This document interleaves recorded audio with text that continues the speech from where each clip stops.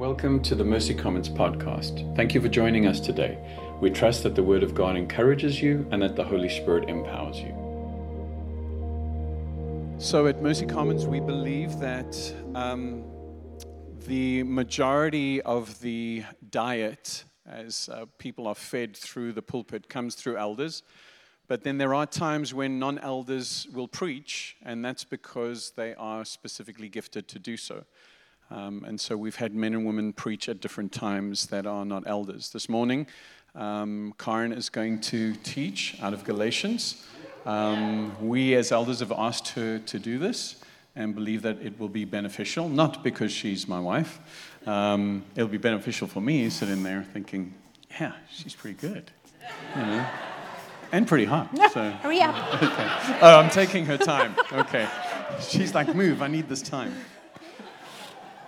Father, I want to thank you for the power of your word.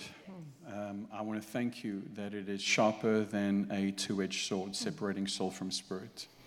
And I want to pray, Father God, for just a sharpness as Karen declares the truth of your word.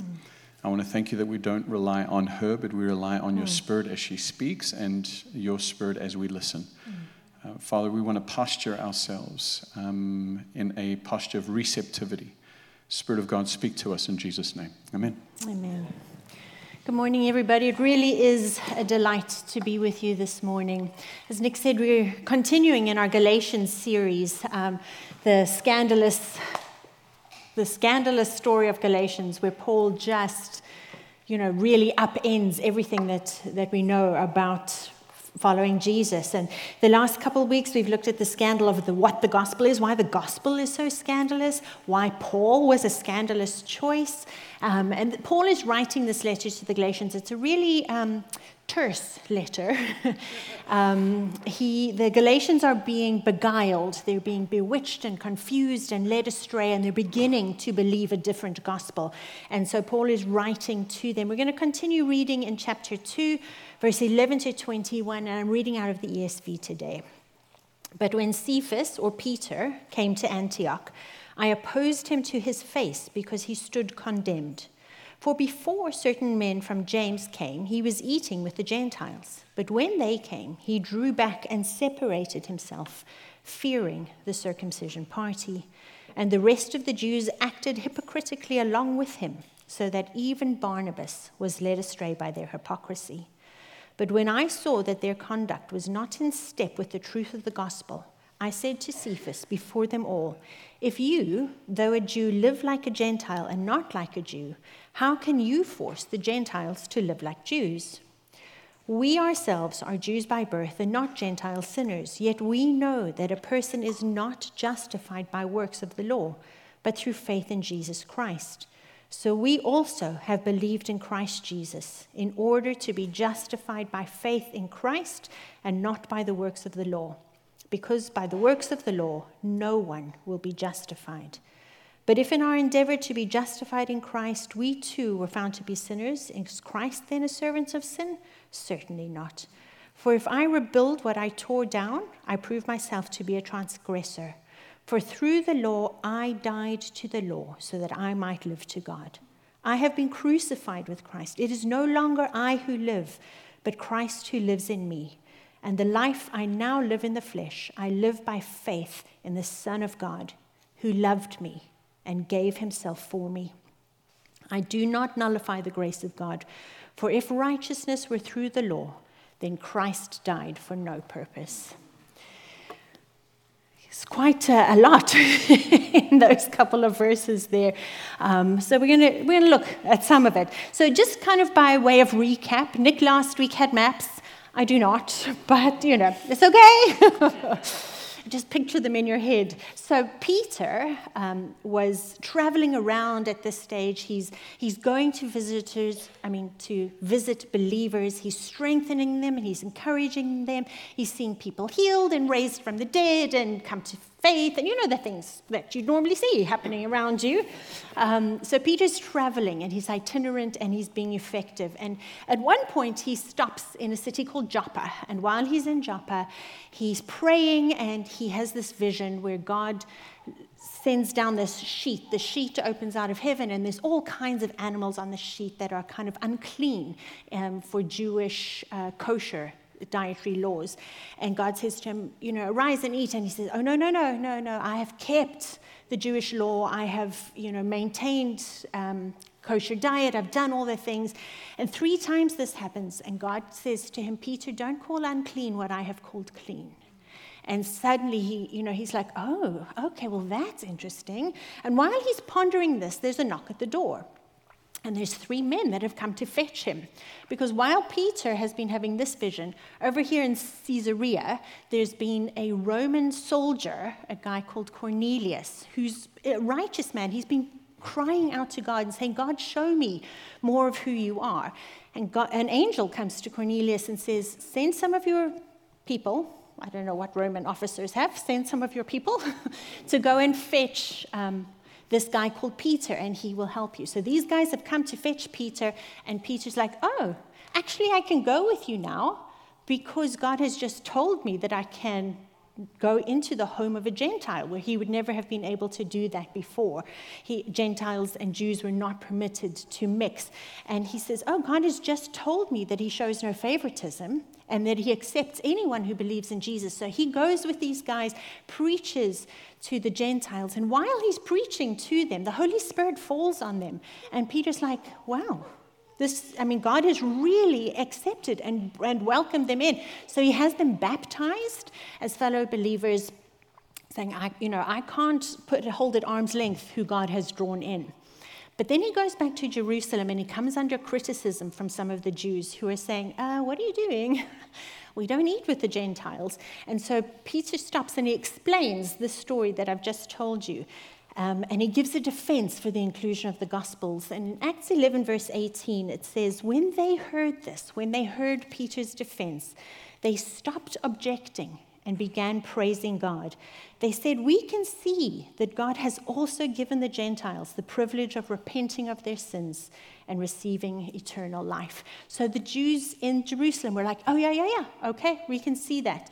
So this is kind of happening over here in Joppa and Caesarea and Jerusalem. And over here in Antioch, Paul and Barnabas are preaching, and people are coming, Gentiles are coming to faith. And if you remember last week, what's his name? Barnabas went up to Antioch to see what was going on, and then he was like, oh, I'm going to go fetch Saul.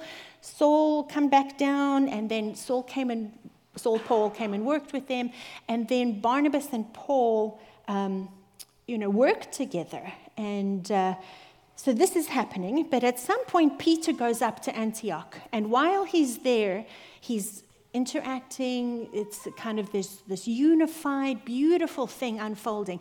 But some guys from the circumcision party, basically people saying you have to be circumcised if you're really coming into faith, arrive, and Peter missteps. He stumbles under their intimidation and he withdraws. And so Paul has this public and strong confrontation with him. Why? Well, because really his actions are undermining a core aspect of the gospel. So that's kind of it in a nutshell. And now we're going to look at it a little bit more in detail. We're going to look at it through 2 main points. The first is we're going to look at the reprimand, and then we're going to look at the reminder.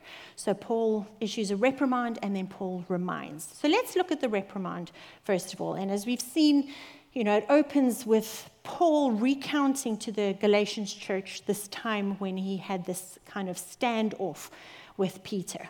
I'll be honest, this part literally makes me sweat. I'm like, are you kidding me right now? You had a public confrontation and you're writing about it? I'm like, oh, I want to get out the car and play no more. Literally, I can't.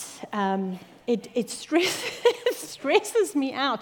Look, there's very little chance that the Galatians hadn't already heard about this confrontation. If there's 2 great pillars in the faith having a moment together, you can bet the tea has been spilt, right? It is out there. Everybody knows about it.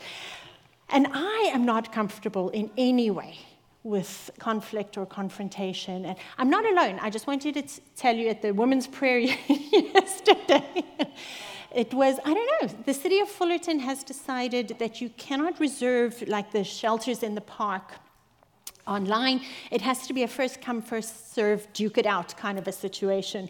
And so we're trying to pray in the corner of here, and there's two competing parties happening. People have stuck their signs on top of each other's, and these two guys are hashing it out over here. And I'm like, it's not just me. Michaela's sweating, Elle's shaking, everybody's kind of...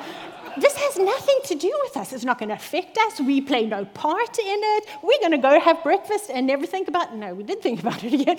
But just the idea of being near a conflict is stressful. I always say the 4 worst words in the English language are, we need to talk. 4 worst words. Terrible, terrible, terrible. It stresses me, but here it is. In black and white, here's a confrontation. But I do think it's worth noting that Paul is being courageous but not cantankerous. He doesn't simply have his grumpy pants on. He's not just here saying, we should do it this way because this is the way I like to do it, or I'm not that flexible, you should yield to me. That's not what he's doing. When we look at Paul's writings, when we look at it over the breadth of it, so much of what he's doing is saying, guys, live at peace with one another. Be in unity. Be in harmony. Don't quarrel. He's the guy who said God's servants shouldn't quarrel with each other. He's the guy who said, I've become all things to all men so that I could win some to Christ. So what is going on here? If he's saying don't quarrel, but he has this full-on public standoff against Peter, I'm like, these two things don't make sense in my head. Well, what is going on is that this is not a gospel difference. This is a different gospel. And we've kind of talked about that a little bit before. It's not a different way of working out our gospel. What's creeping into the church at Antioch is a different gospel. It's also creeping in Galatians. Now, the church of God is made up of different people, different cultures, ethnicities, backgrounds, preferences, classes, political affiliations. This is the realm in which we flex and bend and are gracious. This is where we bear with and live at peace and defer to and prefer. Because these are not our primary identities. These are things where we say, okay, he likes to do it that way, that's okay. That is where I'm going to be gracious. However, when it comes to an action or an attitude that adds to or alters the gospel, we have to contend. We have to make a stand. We have to make a firm stand. Wherever the gospel is preached, it will be attacked. This is not a new thing. For thousands of years, wherever the gospel has been preached, it will be attacked. And we have to be prepared to take a stand and defend it. Paul stood with Peter in Jerusalem for the gospel, but Paul was also willing to stand against Peter in Antioch for the gospel. The truth of the gospel is where we take our stand. You know, growing up in church in Africa, church looks different. You know, it goes for a very, very long time. And singing happens differently. That's not neat, and people haven't necessarily planned it. Someone in the back starts a song, this one joins in, and then we sing that song for 10 minutes. You know, it's a different outworking of the gospel. That is where we yield and we flex and we defer. But in church in Africa, if something of like, well, can we also worship our ancestors alongside worshiping Jesus? No. Now it's not a gospel difference, it's a different gospel, and we have to take a stand. So just by an example of what the two different things are.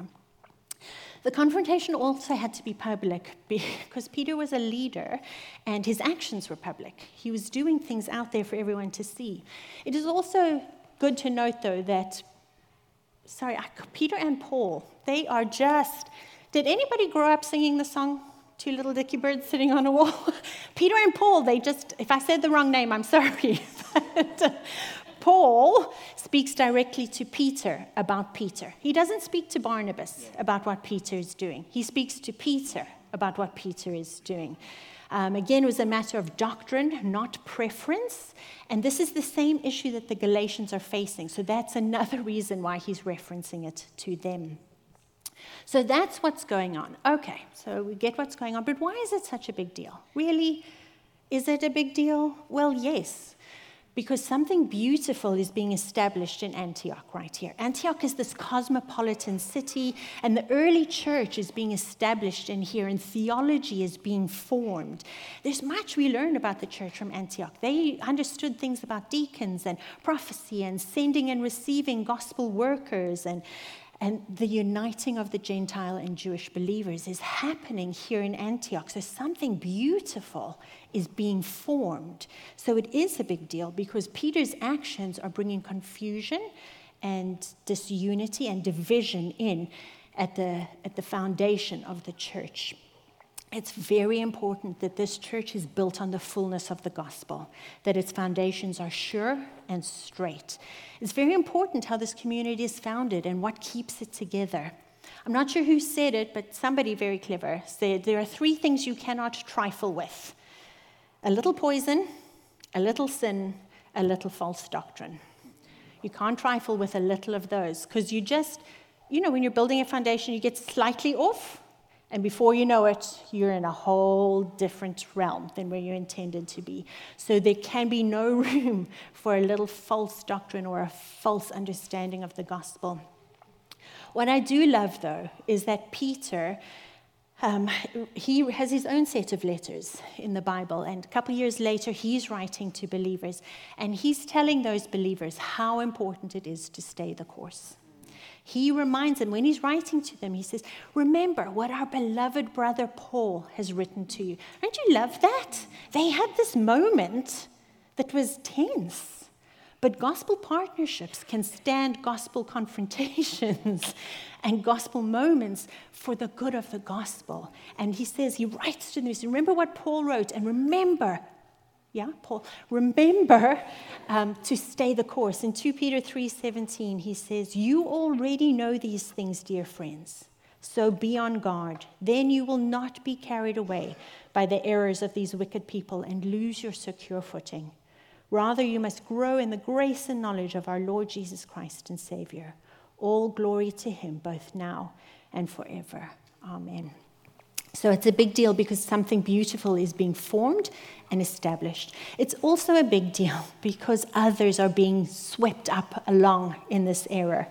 Verse 13 tells us, and the rest of the Jews also joined him in this hypocrisy, so that even Barnabas got carried away with them in their hypocrisy. Even Barnabas, you can hear the pain in Paul's heart as he's writing that. If you remember from last week, Barnabas was no lightweight. Barnabas was legit. He was the guy who they sent up to Antioch to see what was going on. He was the guy who said, no, actually, the grace of God is at work here. Acts 11:23 says this about him.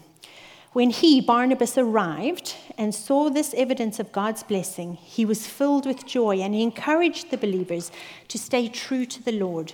Barnabas was a good man, full of the Holy Spirit and strong in faith, and many people were brought to the Lord. So Barnabas is legit. And then he goes up to Tarshish to fetch Paul, the guy everyone was afraid and suspicious of, the one nobody really wanted to have anything to do with. Barnabas is like, I'll go get him. I'm not afraid. Off he goes. He fetches him, and then he and Paul travel and work and pray and stand together as they preach the gospel, because the Holy Spirit had set them apart to take the gospel to the Gentiles. So Barnabas is not a lightweight, but even he was being led astray. It's quite a sober thought to think that Peter, who in chapter 1 we hear is a pillar of the church, and Barnabas, a man strong in the faith, can stumble. So we need to be open, friends, to the conviction of the Holy Spirit. We also need to be open to the gospel correction of our brothers and our partners. I think it's important to note here, though, that Peter, at no point is there any indication that he is changing his mind on what the gospel is. He's not going back on what he believes in. He's not denying his faith. There's nothing that indicates that. It is really just that he slipped into behaviors which are different to what he believes. He's failing to work out the gospel that he believed in. You know, Weesby says it's easy to sit back and think, oh, Peter, tusk. But he says it's one thing for us to defend a doctrine in a church meeting. It's quite something else to put it into practice in everyday life. Now, suddenly, this is hitting a little bit closer to home, right? We're not just thinking, well, there's 2 church leaders, that's not me. Having it out about doctrine, that's not really my realm. No. This is where most of us will sit. Not many of us are in a place where we're changing our mind about what we believe in. But most of us are in a place where what we believe and how we live don't necessarily match up. I think it's also interesting to note that fear is the driving force behind this. Verse 12 says, because before certain men came from James, they weren't necessarily representative of James, they just said we come from James. He was eating with the Gentiles, but when they came, he drew back and separated himself, fearing the circumcision party. We've seen Peter struggle with fear before. On the night that Jesus was betrayed, he was sitting in a courtyard, and a servant girl comes out and says, hey, you belong to the Jesus. And he's like, no. He denies it, he swears an oath, and he withdraws from the process. So we've seen Peter struggle with fear before. And I mean, I love this, because just because we get saved doesn't mean that all the things that we struggle with go away automatically, but it means that God works with us through them. We can be driven by fear so easily, and fear is so tricky, because fear can stand out boldly in the open, or it can lurk very quietly in the shadows. But it's there a lot. And I mean, let's be honest, Peter in his context his life was probably not being threatened by the Judaizers. In our context, our life is probably not being threatened. We are not the persecuted church in Orange County. But that doesn't mean that we aren't ridiculed or intimidated. Nobody wants to be mocked or marginalized or maligned. Nobody wants to make a mistake. These are the things that our bad dreams are made up of. We end up in situations where we've made a mistake and people are mocking us, or people are excluding us, or people are, laughing at us. These are very real fears that we live in, things that we are afraid of, and we can, because of these fears, adjust our actions under the pressure of those that are vocal and intimidating. Those voices trouble us. They unsettle our minds, and we can so easily adjust incorrectly. But again, when we look at the whole of the scripture, we see back to Peter's letters, like a decade or so later, Peter is writing to those believers and saying, don't be afraid. The same Peter here, who is struggling with fear and made some bad decisions based out of fear, is telling these believers, don't be afraid. In 1 Peter 3, verse 14, he says, but even if you should suffer for righteousness' sake, you will be blessed. Have no fear of them, nor be troubled, but in your hearts honor Christ the Lord as holy, always being prepared to make a defense to anyone who asks you for the reason for the hope that is in you, yet do it with gentleness and respect. I love it. He's telling them, don't let your hearts be stirred up. Don't be troubled. They are trying to put fear in you. Don't be afraid of that. Be ready to give a defense, but do it with gentleness and respect. God in his kindness keeps working with us. He keeps bringing us to a place of freedom and healing. Fear is not the place where God wants us to live. He's a God who loved us and gave himself for us, and in his faithful kindness will walk us through to a place of freedom. The other reason that it's a big deal is that the gospel is being distorted. Paul gets to the heart of it when he says they're not walking straight down the line of the gospel.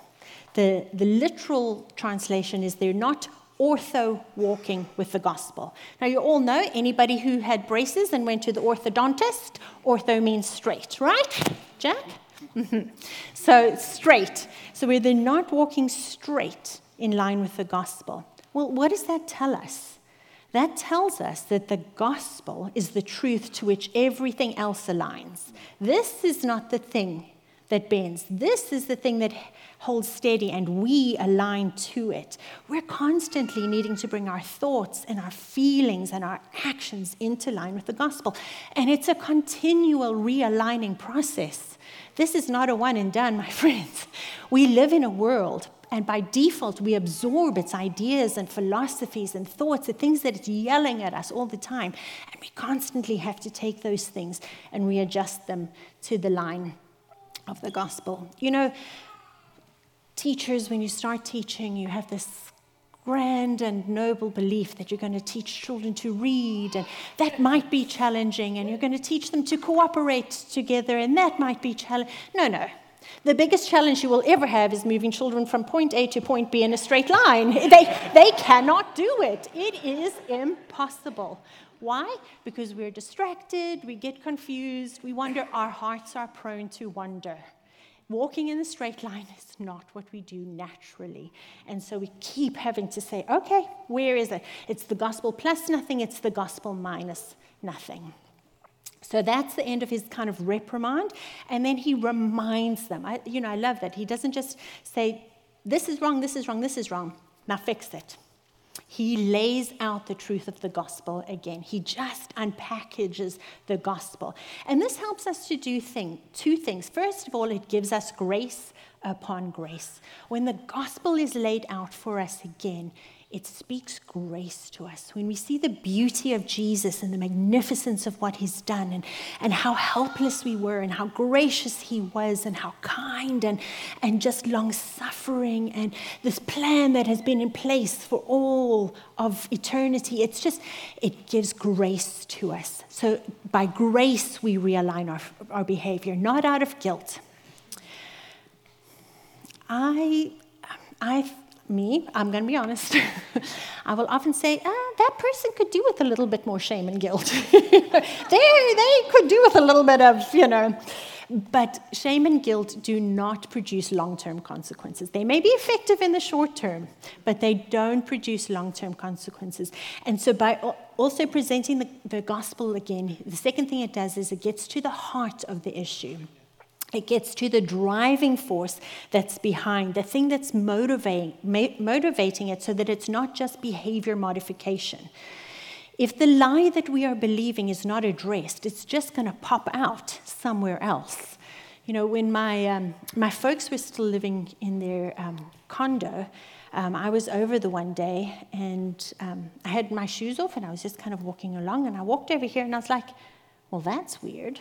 Why is this part of the floor so much hotter than that part of the floor? And I stood over here, no, this part's not hot, but this part is hot. Huh.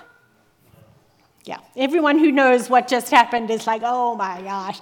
So I went home and said, Nick, is that like a big deal? Is that just a thing? And he's like, oh, it's a burst water pipe is what's happened. And so it was such a disaster. They had to pull up wooden floors and dig into like cement foundations. But in the process, I learned something that I didn't know before. So over here, you can push on the floorboards and water will ooze out. And there's water under the floor. But just because the water is popping out here doesn't mean that's where the leak is. The leak can be over here, and the water has found an escape over here. So you don't immediately start digging where the water is. Fancy people have to do fancy things to find it. But it's the same thing, right? If we don't address the root issue, if we don't address the burst pipe, it's just going to leak out here, and then it's going to leak out here, and then it's going to leak out here. And so the gospel helps us to look at the thing that's driving the behavior. And the enemy planted a lie a very long time ago. In the garden, the enemy told us that God cannot be trusted, and God is withholding. And so those are often the lies that kind of just sit and will motivate our different behaviors. And so we have to just kind of settle by the grace of God that he is good and gracious and glorious and great. So the thing that's most important is the self-righteous attitude that's sitting under the wrongdoing. He could say, Peter, knock it off. Eat with the Gentiles. Peter could adjust that behavior. But there's something of self-righteousness that was still sitting here that's just going to pop up over here unless it's addressed. So why is self-righteousness so counter to the gospel? Well, it promotes pride and division. I'm okay, I can do it, I can add my piece. It makes man big. We overestimate our abilities, and it makes God small. We have to reduce the concepts of righteousness and holiness to make them more attainable in our own right. It makes light of sin. It robs God of glory. It nullifies the grace of God. It makes it like superfluous, like it's an optional extra. It makes the death of Christ to be in vain, or at very least incomplete. Thanks, Jesus, nice try. Let me just add in where you didn't get there all the way. When we say that out loud, we think, man, that's ridiculous. No one thinks like that.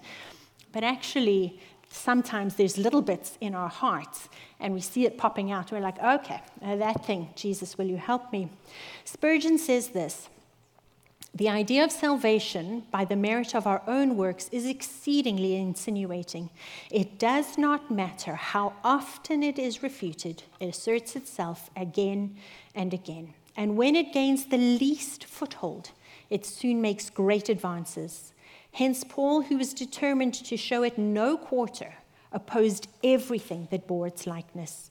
He was determined not to permit the thin end of the wedge to be introduced into the church, for he knew well that willing hands would soon be driving it home. So anything that looks like self-righteousness is not the gospel. So then let's remind ourselves again, what is the gospel? As Paul's kind of unpacking it. Well, it could be said that the central message of Galatians is right here in 2:16. He says, we know that a person is not justified by works of the law, but through faith in Jesus Christ.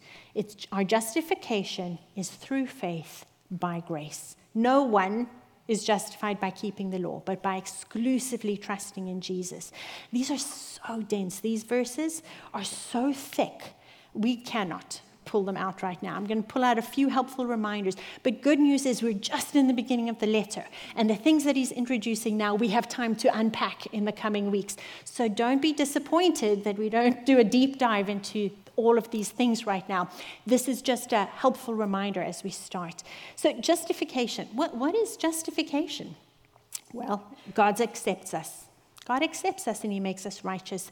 And that means we can enter into fellowship with God. It's the restoration of a relationship. Packer says, Packer's been my go-to guy on definitions.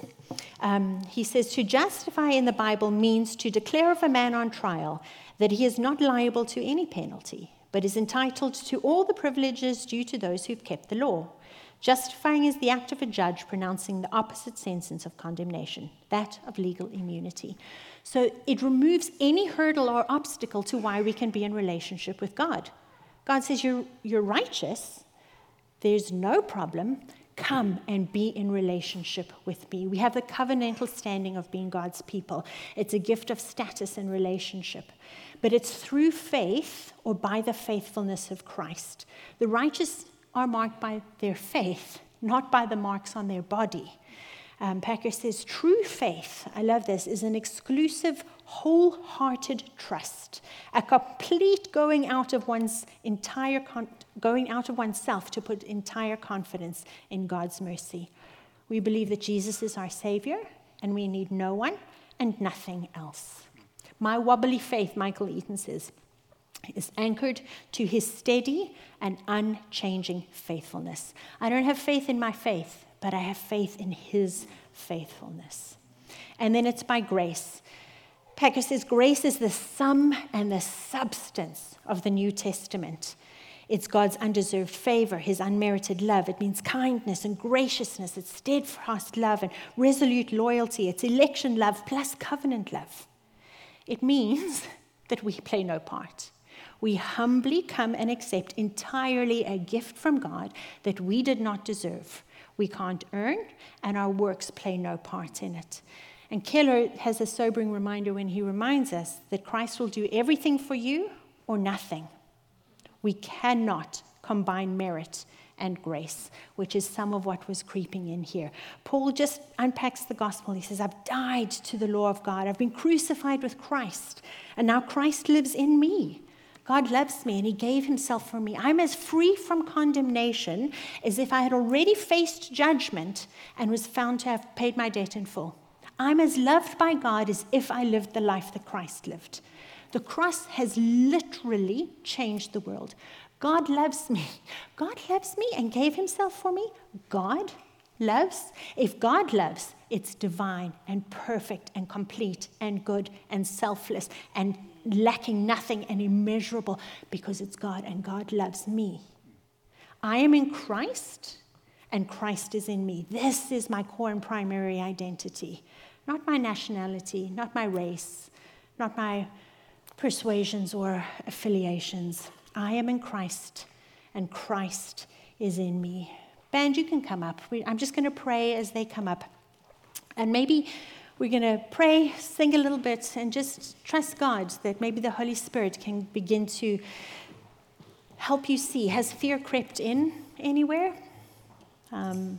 Maybe some of your actions are not in line with the gospel and the Holy Spirit is wanting to bring conviction. Or maybe there's an aspect about who God is or the nature of the gospel that you're struggling to believe that God can help you with this morning. So God, we thank you that you are good and gracious and glorious and great. Thank you that your gospel is good news and that it means we come into relationship with you. Thank you that you desire for us to live in freedom. You desire for us to live in wholeness. You desire for us to live in grace. Thank you, God, that you love us. You love us and you gave yourself for us. We are prone to wonder. And when we wonder, we can put a lot of the energy and effort into, I got to find my way back home. I got to fix this. I got to make sure I find God. Or we can stop where we are and we can say, God, you need to come rescue me because I'm wandering. I'm wandering from the truth. I'm wandering from what the gospel means in terms of human flourishing. And I think I've started to believe some anti-gospel thoughts. Mitch said to me that he just had a picture of a young child coming in and saying, but I've done this, and God is just inviting him in, saying, come and we'll fix this. And I want to invite us to go to the table as we continue to sing this song and to grab those elements and to just ask God this simple question. God, am I wondering? Am I wondering in terms of what I think about you? Am I wondering in terms of my behavior? Or am I in that place where I'm trying by self-righteousness to fix that and find my way? And I just need to stop and put my hand up and say, God, I confess I'm lost and I'm wandering and I need you to come and rescue me. So won't you go to the table at the back on the side? There's wine in the front here. Get the elements that represent true freedom, full grace and justification. Bring them back to your chair and we'll take that together. Won't you stand with me, please?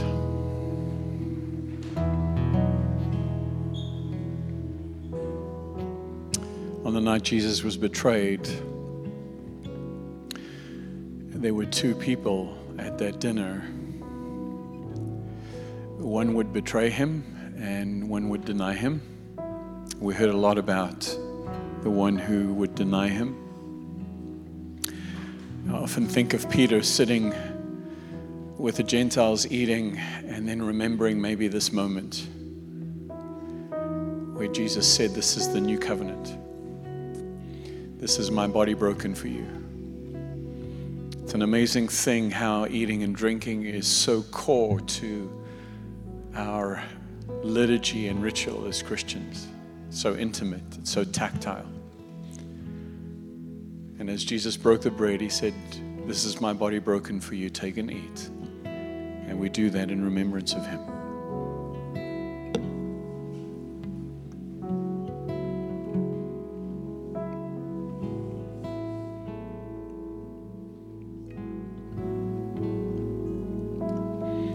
He then took the cup and he said, this is the blood of a new covenant. And this cup that we hold in our hands represents the shed blood of Jesus Christ, The blood that gives us justification, the blood that gives us friendship with God, the penalty that was paid so that the power of sin could be broken in our lives. Let's drink with deep gratitude.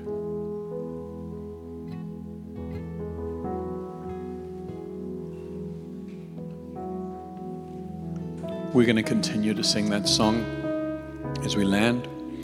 But I want to encourage you, especially in the area of wandering, in the area where maybe you feel like you've engaged in anti-gospel behaviors, whether that's what you're thinking or what you're doing, to just put your hand up and say, God, I've wandered, I'm lost, I need you to come find me. We would love to pray for you. We'll have men and women to my left, your right. For the rest of us, let's engage in this wonderful hymn that is all about what He's done for us and how we can stand with firm confidence in that reality. Just had this moment as Nick was sharing. Just imagined myself as Peter, and in that moment where he's being reprimanded, that moment when he realizes what he's done is wrong, or maybe it's before, but the question that floods his mind is, how did I get here again? And I think all of us have been there. God, how did I get here again? I thought I was done with this. I thought that night when I betrayed Jesus, when I betrayed you, I thought I was done with that. How did I get here again? And if there's anyone here that feels that, God, how did I get here again? Whether that's porn, why did I do this again?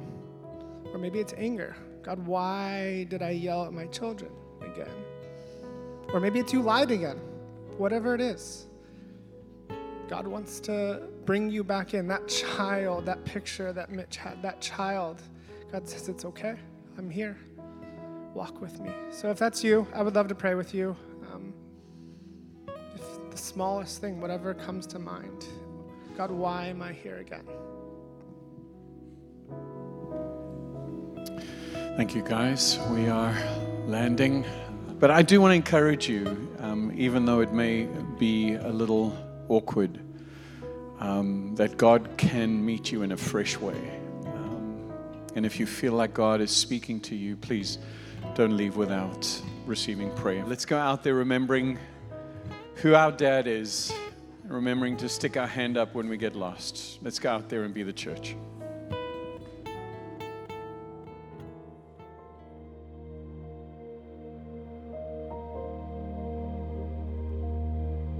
Thank you for listening to the Mercy Commons podcast. If you enjoyed today's content, please rate us and hit subscribe. And if you'd like to learn more about us, visit our website at mercycommons.church.